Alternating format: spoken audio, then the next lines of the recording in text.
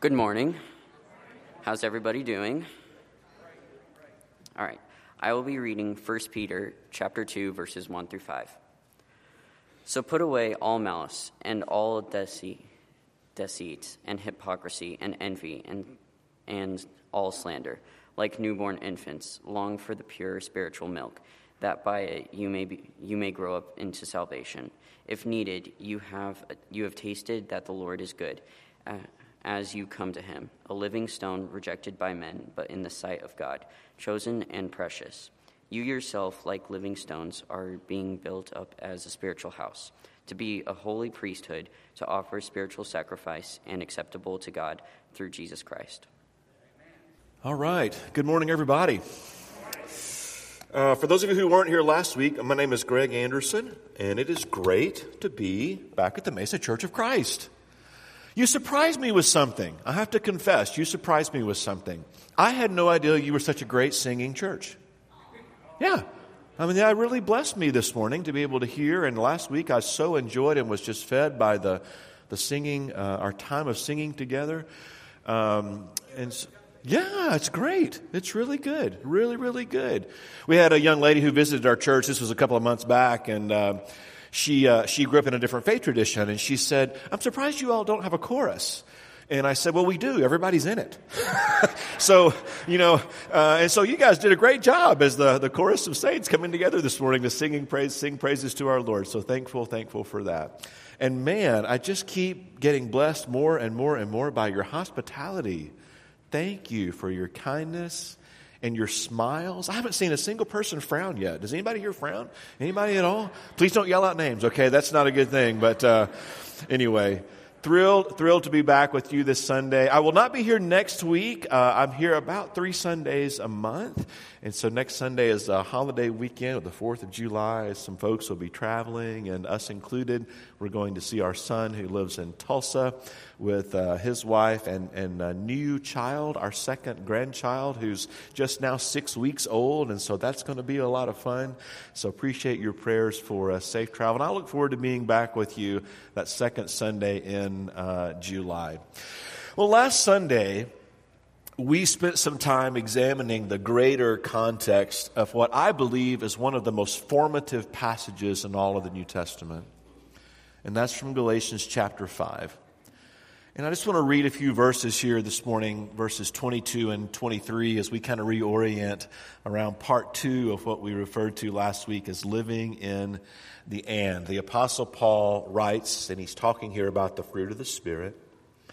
And he says the fruit of the Spirit is love, joy, peace, patience, kindness, goodness, faithfulness, gentleness, and self-control.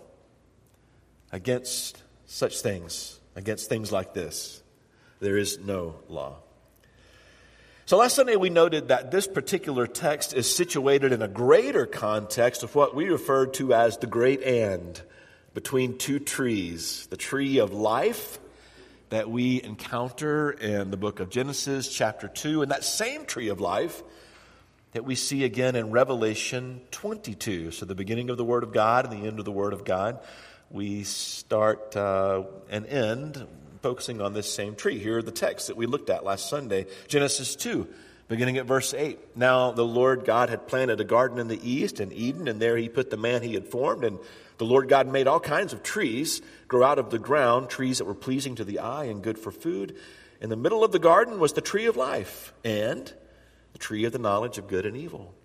And to go all the way to the end of your Bible, that's in the beginning, go all the way to the end in Revelation 22, beginning in verse 1. And the angel showed me the river of the water of life, John writes, as clear as crystal, flowing from the throne of God and the Lamb. Down the middle of the great street of the city, on each side of the river, stood the tree of life, bearing 12 crops of fruit, yielding its fruit every month. And the leaves of the tree are for the healing of the nations. No longer will there be any curse. Praise God. So this tree of life, the tree of life in the garden and the tree of life in the New Jerusalem serve as great bookends to the story of God from Genesis to Revelation. And as I said, we referred last Sunday to this as between these two contexts as the great and.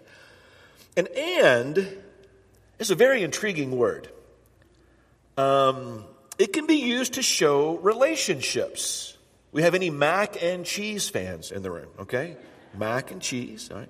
Peanut butter and jelly, okay, very good. Chocolate and anything, right? I mean, that's one of those great causal relationships. It can also be used to identify a state of being in between this time and that time.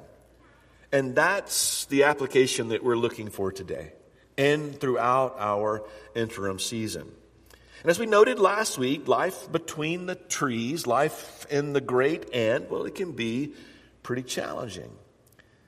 But if you remember, we also discovered last Sunday that if we reframe our understanding, it powers us by God's holiness to be people of hope in Christ and to be people who live purposefully for Christ and then to legitimately offer good news to other people. Last Sunday, we also said that the world God intended is not the world we live in, but the world we live in provides opportunity for us to restore the world that God intended. And I think this is incredibly important. If you remember, we asked this question: How do we do this? How do we help restore the world that God intended? And I ask you to consider this answer to that question. We do the same thing that Adam and Eve were created to do. We work to take care of what God has given us. And I think that's one of our primary responsibilities when it comes to how we spend our time and our energies as we live in the and. And what is the great and? Isn't it just a collection of little ands? You may remember a list that I showed last Sunday. We live in the ups and downs of life. We live in the good and bad. We live in life and death, and you can see the other things that are listed there. Sometimes these are referred to as polarities of life, and we learn to navigate these as followers of Jesus to the glory of God. We could take all afternoon and talk about this. We couldn't exhaust the possibilities of the ands that we encounter in this lifetime. And I want you to see this visually, right? If this end of the stage represents the very, very beginning, and this end of the stage represents the very, very end. So if this is Genesis 1 and this is Revelation 22, think about all of the tens of thousands of ands that occur individually and collectively, hundreds of thousands, millions of ands that we experience. But we acknowledge these ands that we are in. We can do that, and we can decide how we're going to respond to God's leading, no matter how many ands we encounter. So a question for us today is, how will we use our ands? How will we use our ands? There's so many answers to that question. It's kind of hard to find a place to start, I think. But my prayer today is that we will never lose sight of using our and times, and particularly this season of and that you are in as a church family. My prayer is that we will never lose sight of using our and times to be bearers of the fruit of God's Holy Spirit. So if you think about it, how will we live in the end? It's one of the key questions that Paul answers in Galatians 5, verses 22 and 23. Paul shows us here how the life of Christ becomes our life, or collectively our lives. Through the power of the resurrected Christ, Paul says, love one another. Express joy together. Practice patience. Be kind. Be good. Be faithful. Be gentle. Practice self-control. The fruit that he talks about here it's an expression, it's an outcome of an earlier truth that he states back in chapter 2 and verse 20, where he writes, I have been crucified with Christ, and I no longer live, but Christ lives in me. The life I now live in the body, I live by faith in the Son of God, who loved me and who gave himself for me. You see the relationship? You see how the fruit of the Spirit is an outcome of what Christ does in us when we give our hearts to him fully? Paul doesn't just talk about the fruit of the Spirit. His very life serves as an example of what the fruit of the Spirit looks like lived out behaviorally as a disciple of Jesus Christ. And I want to draw your attention to a passage in Acts chapter 20. This morning, as we examine how Paul himself handled one of the most significant and moments of his life. So if you have your Bibles, turn to Acts chapter 20, verse 17. Luke records, from Miletus, Paul sent to Ephesus for the elders of the church. And when they arrived, he said to them, you know how I lived the whole time I was with you.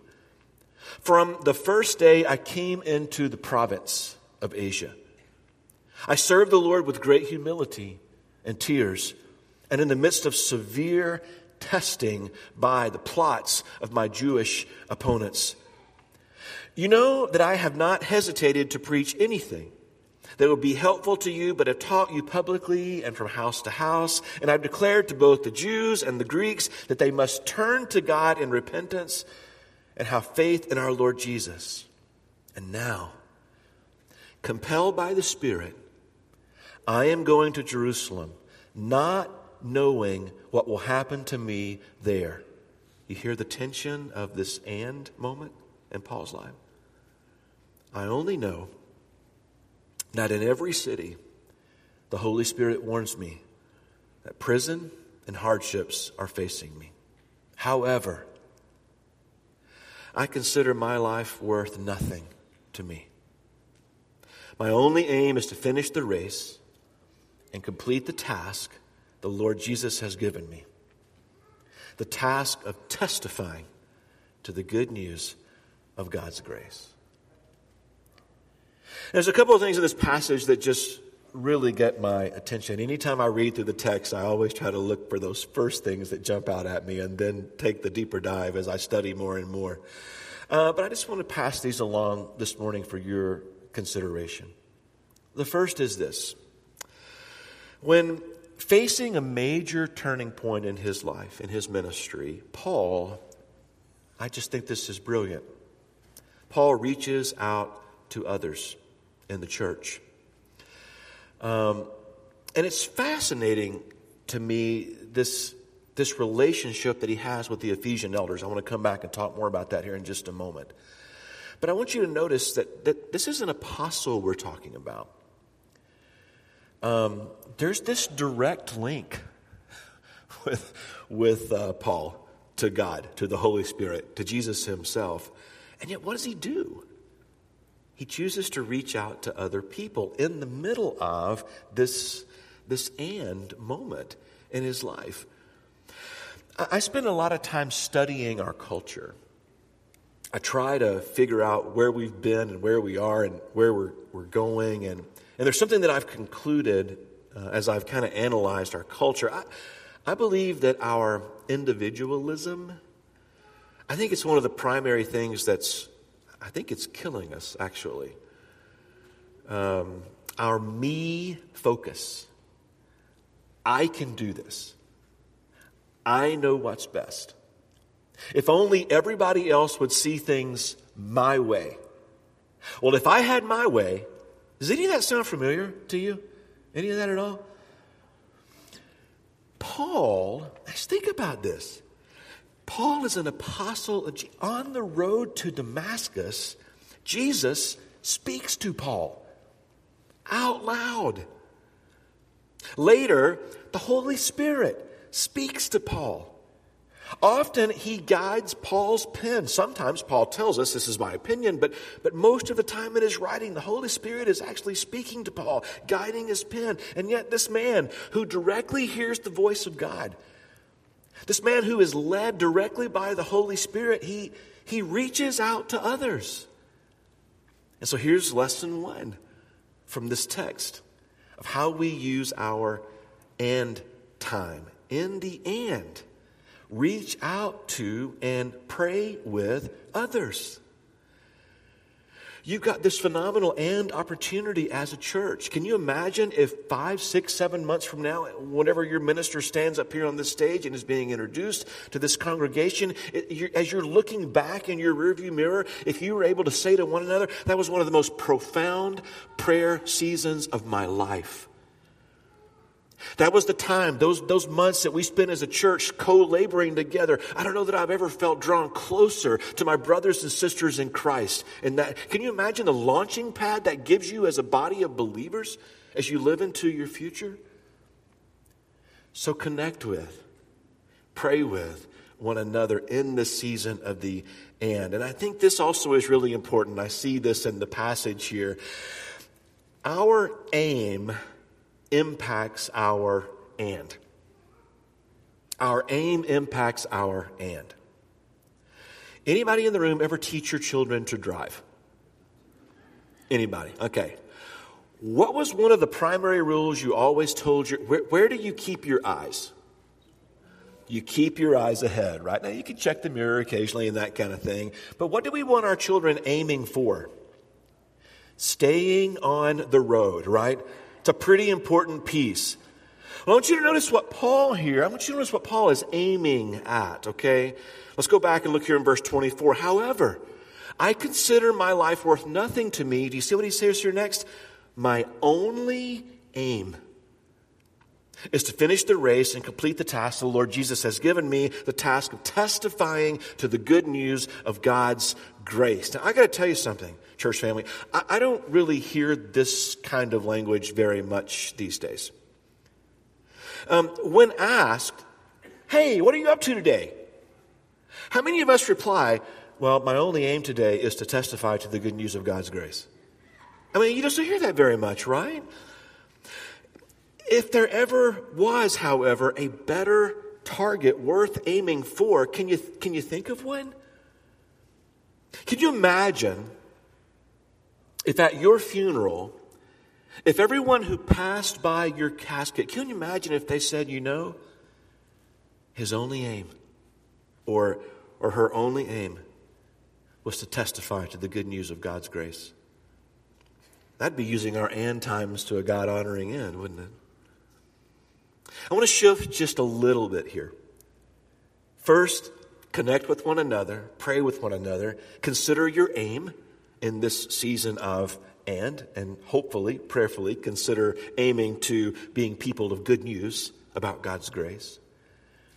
But I also want to shift here just a little bit to see something that's quite intriguing to me in this text. Paul could have reached out to anybody in this season of being in the and. But he chooses here to reach out to the elders of the church. And if you study at all, then I'm so grateful that our brother Ashby is in the book of Acts.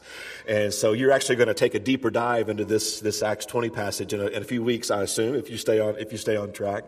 So if you can't be here in person for that, then please be sure to watch the recording, because I think it'll bring so much more meaning even to this text.